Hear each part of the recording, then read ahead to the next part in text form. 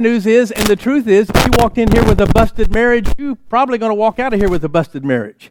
If you walk out of here in here with a prodigal child, you're probably going to walk out of here with a prodigal child. If you walk out of here in here with a sickness or disease, chances are you're going to walk out of here with a sickness or disease. Yes, I do believe in miracles, and I've seen miracles happen. But chances are you will, and I'm not trying to tell you how to get out of your circumstances this morning. Not at all.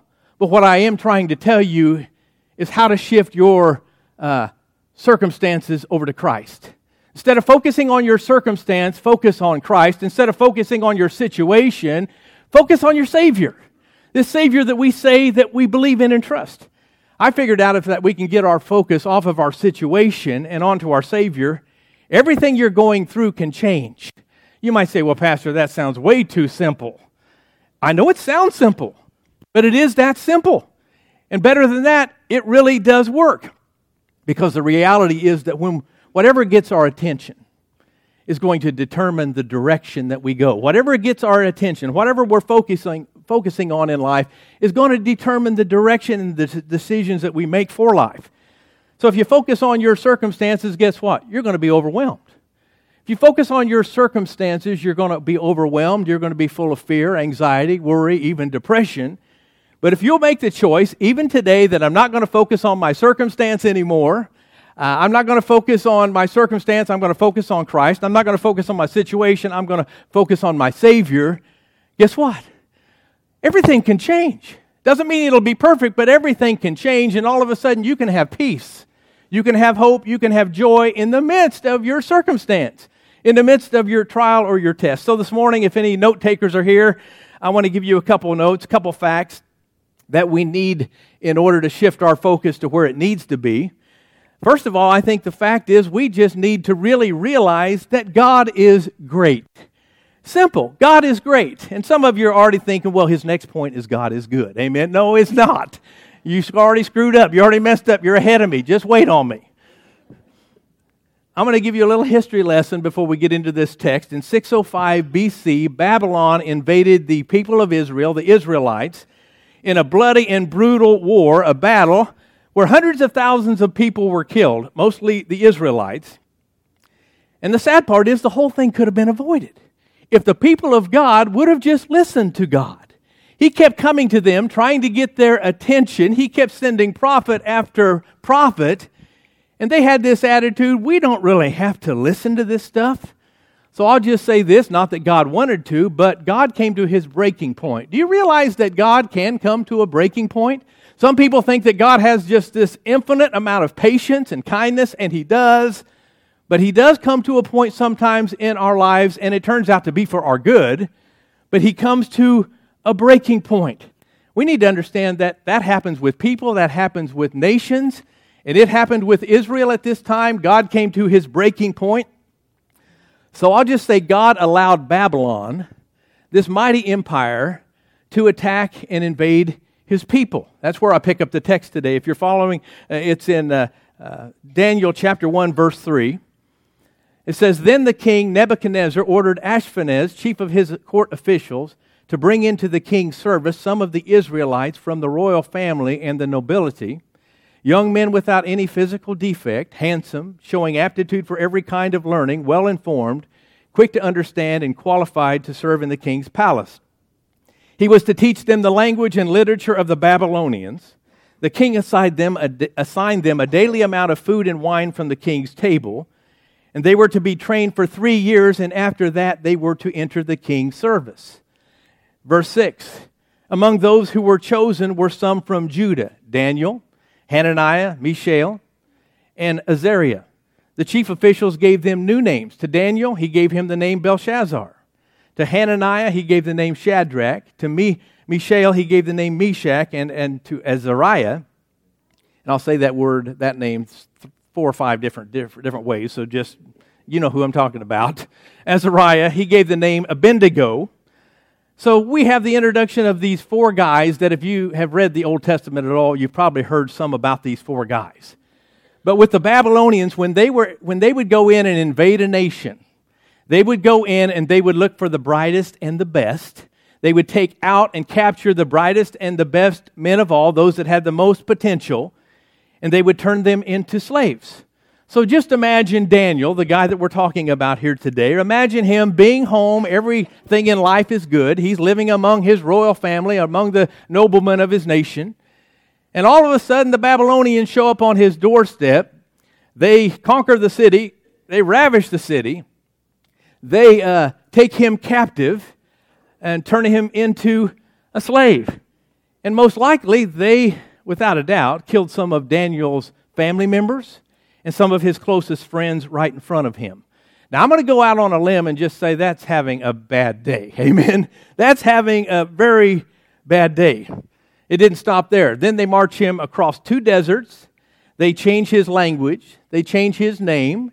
They give him a haircut, give him a new wardrobe. They change everything, or try to change everything about Daniel.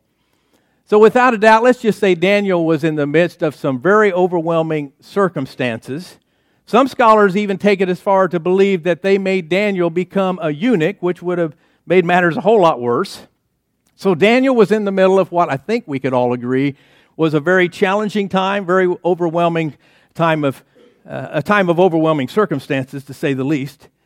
But I'll say this about Daniel. He understood something about God that if we could get a hold of it, and we could understand about God, it would help us as followers of Christ to get through any ugly circumstance we're going through, any hard circumstance that we're dealing with in our lives. It would help us to get through with His strength, with His power. So Daniel was in the middle of that overwhelming circumstance. The Babylonian Empire was trying to turn this mighty man Daniel into a slave. Look at verse 8. It'd be a good place if you're following along in your Bible to underline 2 words. The first starting 2 words of this verse, but Daniel. But Daniel. Because Daniel did something. He didn't just sit there and take it, but Daniel, it says, resolved to defile himself with the royal food and wine. Remember, they offered him food and wine. And he asked the chief official for permission not to defile himself in this way. I mean, this might be a little confusing because for some of us, we're thinking, wow, Daniel, after all you've been through, you've just been captured, turned into a slave. They killed your family members and your friends, and now they're offering you a steak dinner and wine. I don't know about you, but my mind is thinking, take it. They owe you at least that much. If they took everything away from you, but take the steak dinner and the wine. Well, this tells me that Daniel knew a whole lot more about the Babylonian Empire than we do, because with that food and that wine, the Babylonians would take it and set it before their Babylonian gods, false gods, and they would have that false god bless it.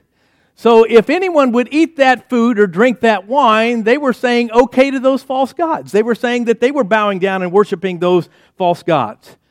Did Daniel do that? No. He drew the line right there and he says, I'm not going to do it, not going to have any part of this. You can kill my family. You can march me across the desert. You can give me a new haircut, a new language. You can change my name. But here's the deal, guys. I will never acknowledge another God. He says, I will never betray my God and I will never acknowledge another God. And I believe this is the reason why. Because he knew his God was greater than the circumstance he was going through.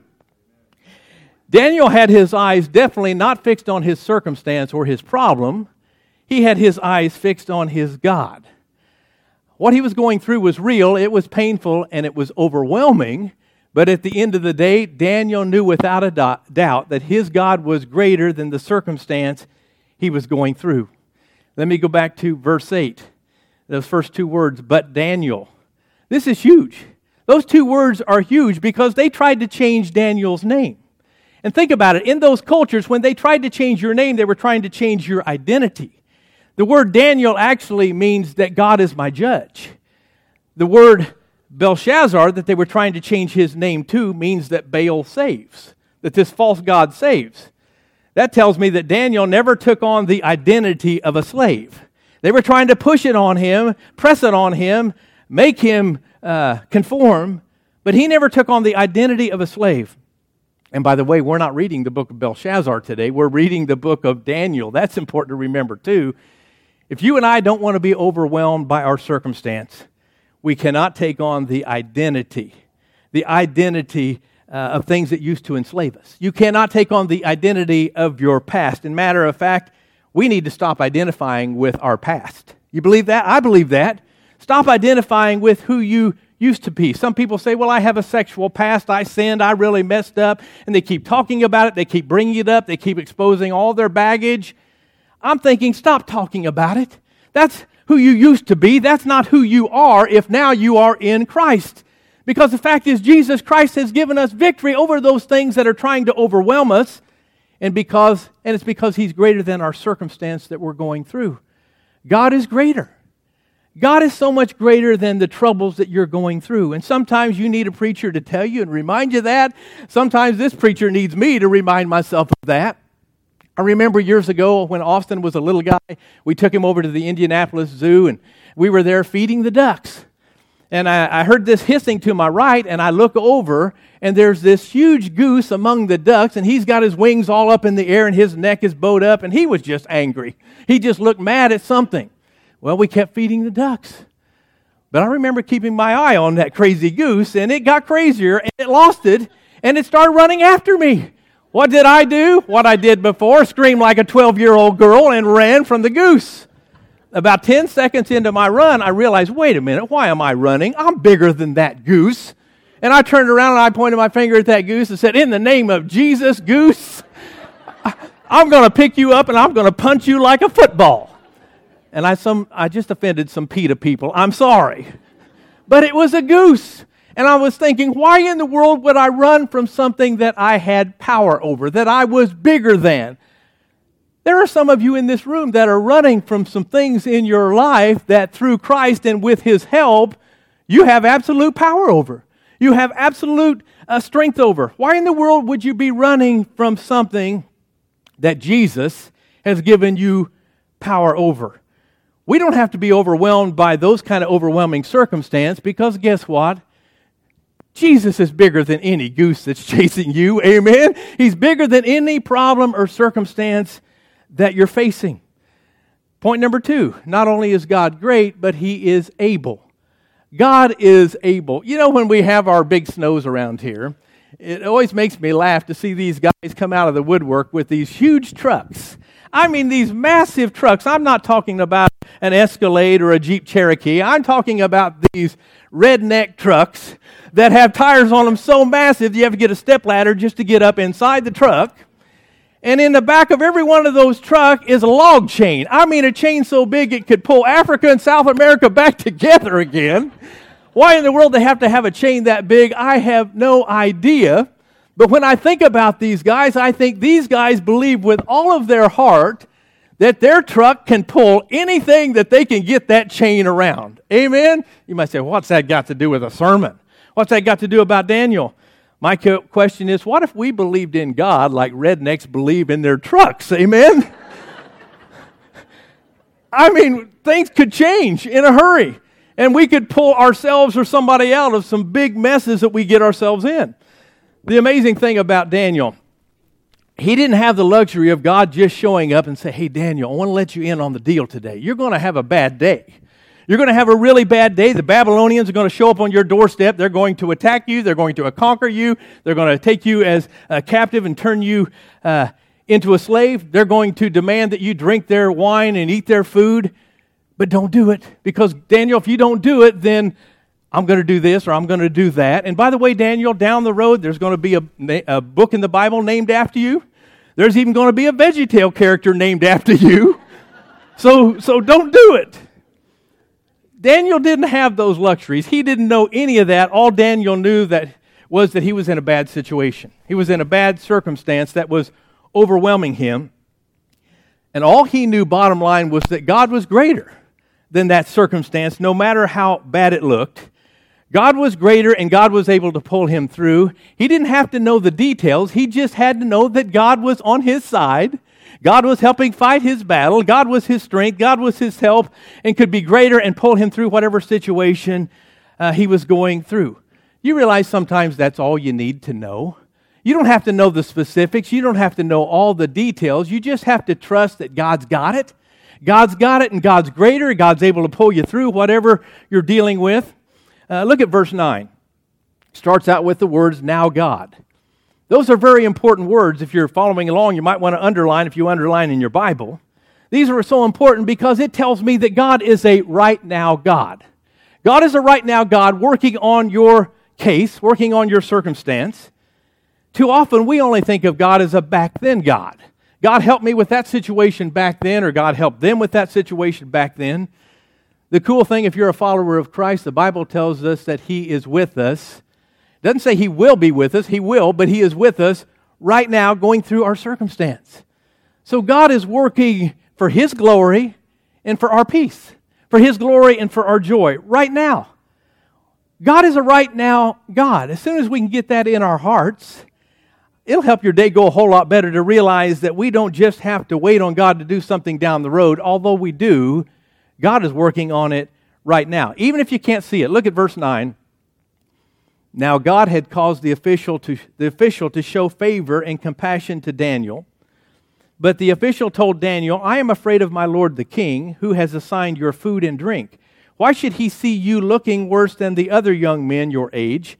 The king would then have my head because of you. Think about this. Anytime that you have a revelation that God is great and that God is able, the world's going to show up and they're going to try to get you to compromise. Do you realize that? They're going to show up and they're going to try to get you to compromise. But think about Daniel. He had firmly made up his mind what he was going to do, what he wasn't going to do. And this guy comes up and tries to dissuade him, tries to tell him, no, you can't do this. I believe Daniel knew deep down inside that God could accomplish more with his conviction than He could with his compromise.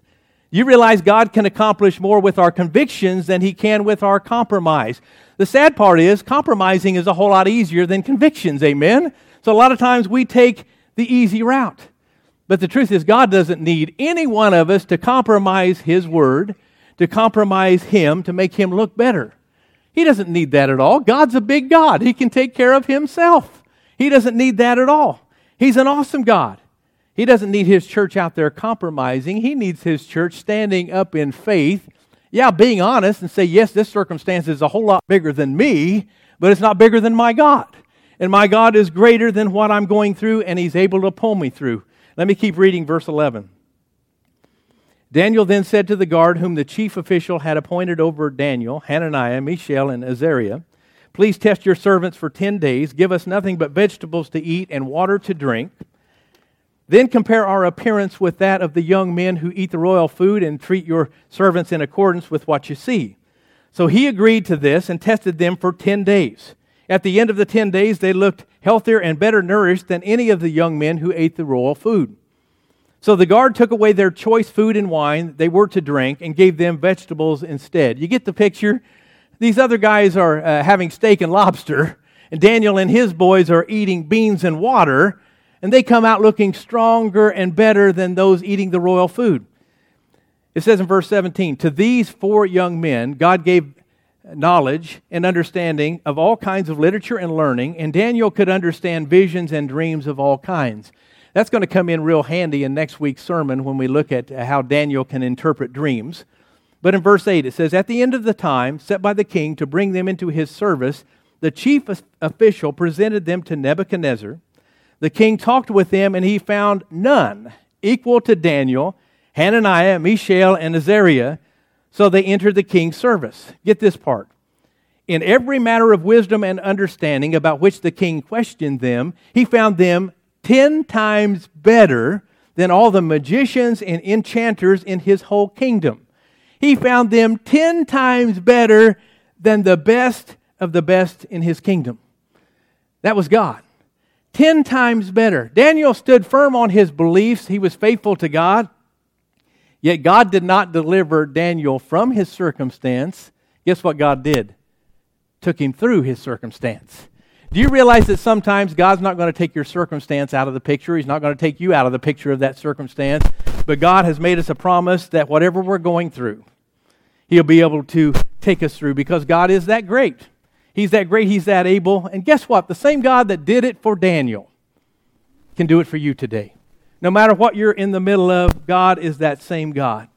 And here's a little secret about God. God's not threatened by our situations and our circumstances. He's not frightened by the problems we're going through.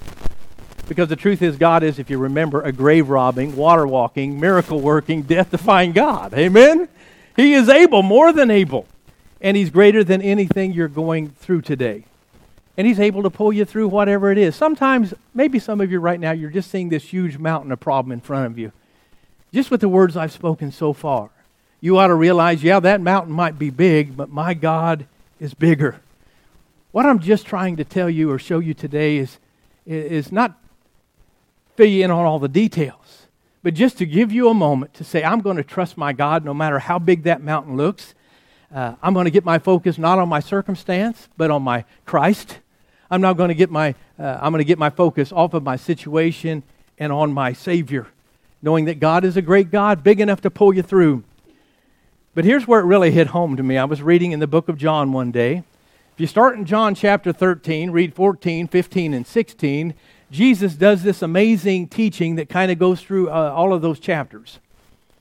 And then He comes to verse 33 in chapter 16, and He says this, I have told you these things.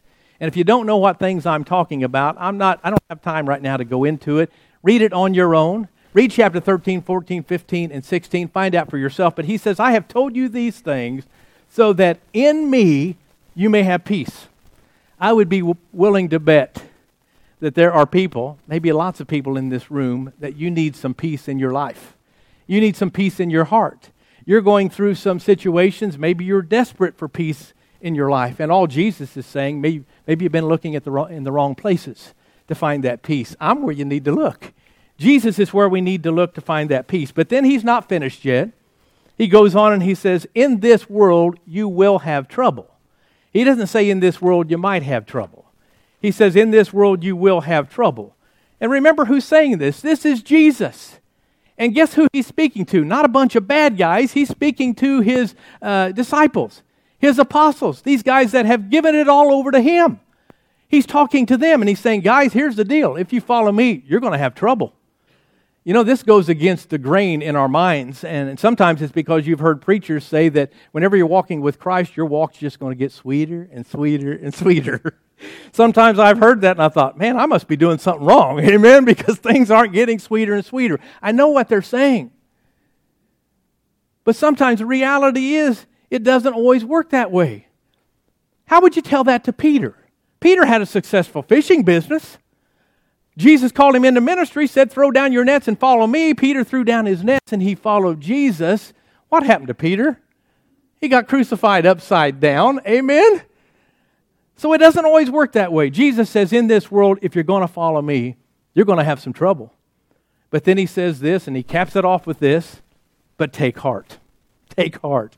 I have overcome the world. You realize Jesus wasn't overwhelmed by His circumstances. He overcame His circumstance. I believe someone really needs to hear that loud and clear today. Jesus was not overwhelmed by His circumstances. He overcame His circumstance. But He says that if we're in Him, we can overcome because He overcame. You and I, through this same strength, God's strength, can experience that same thing in our lives. I love how in the book of Revelation, John gives us a glimpse of heaven. He's seeing people that are there because they trusted their life to Christ. But listen to what he says in verse 11. He says, they triumphed over him, which means the enemy, Satan and his works. By what? By the blood of the Lamb and by the word of their testimony. Do you realize one of these days on the other side, we are going to stand before Jesus Christ. If we're in Christ, we're going to stand before Jesus Christ. We're going to stand together. We're going to stand together and we're going to worship Jesus. And guess what else we're going to have? According to that scripture, we're going to have a testimony. We're going to have a story to tell. And I believe we're going to be able to look back and say, wow, that was a time where I was really going through it. There was some struggles. I was stressed out. I was freaked out. But God showed me that He was greater than my situation. God showed me He was greater than my circumstance and that He was able to pull me through. Church, I pray you'll hear that loud and clear, that God is bigger than your circumstance. He's greater than your circumstance, and He is more than able to see you through, to pull you through whatever you're going through. And think about this as we close. They buried Jesus in a tomb, remember? But He's not there anymore. That tomb is empty. He walked out of that tomb. He overcame the most overwhelming situation of all, death, came out of that tomb, and He rules and reigns today. That matters. Because if you and I are a believer, that same Jesus that overcame that tomb now lives in you. And if He can overcome that, He can overcome any situation, any circumstance that this world has to throw at us. Amen? Because He's greater than your circumstance this morning. He's greater and He is able to pull you through. Could you stand to your feet this morning? Could you bow your hearts in prayer? I believe that maybe this is one of the most relevant messages I've ever preached, because I believe it relates to every person. Every person, not only in this room, but in this world.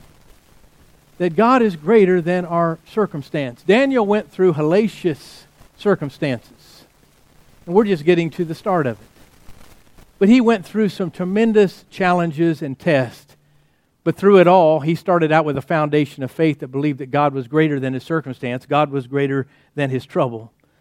So with every head bowed, every eye closed this morning, we just pray to you, Lord God. We thank you that you're greater than our biggest problems, no matter how big they are.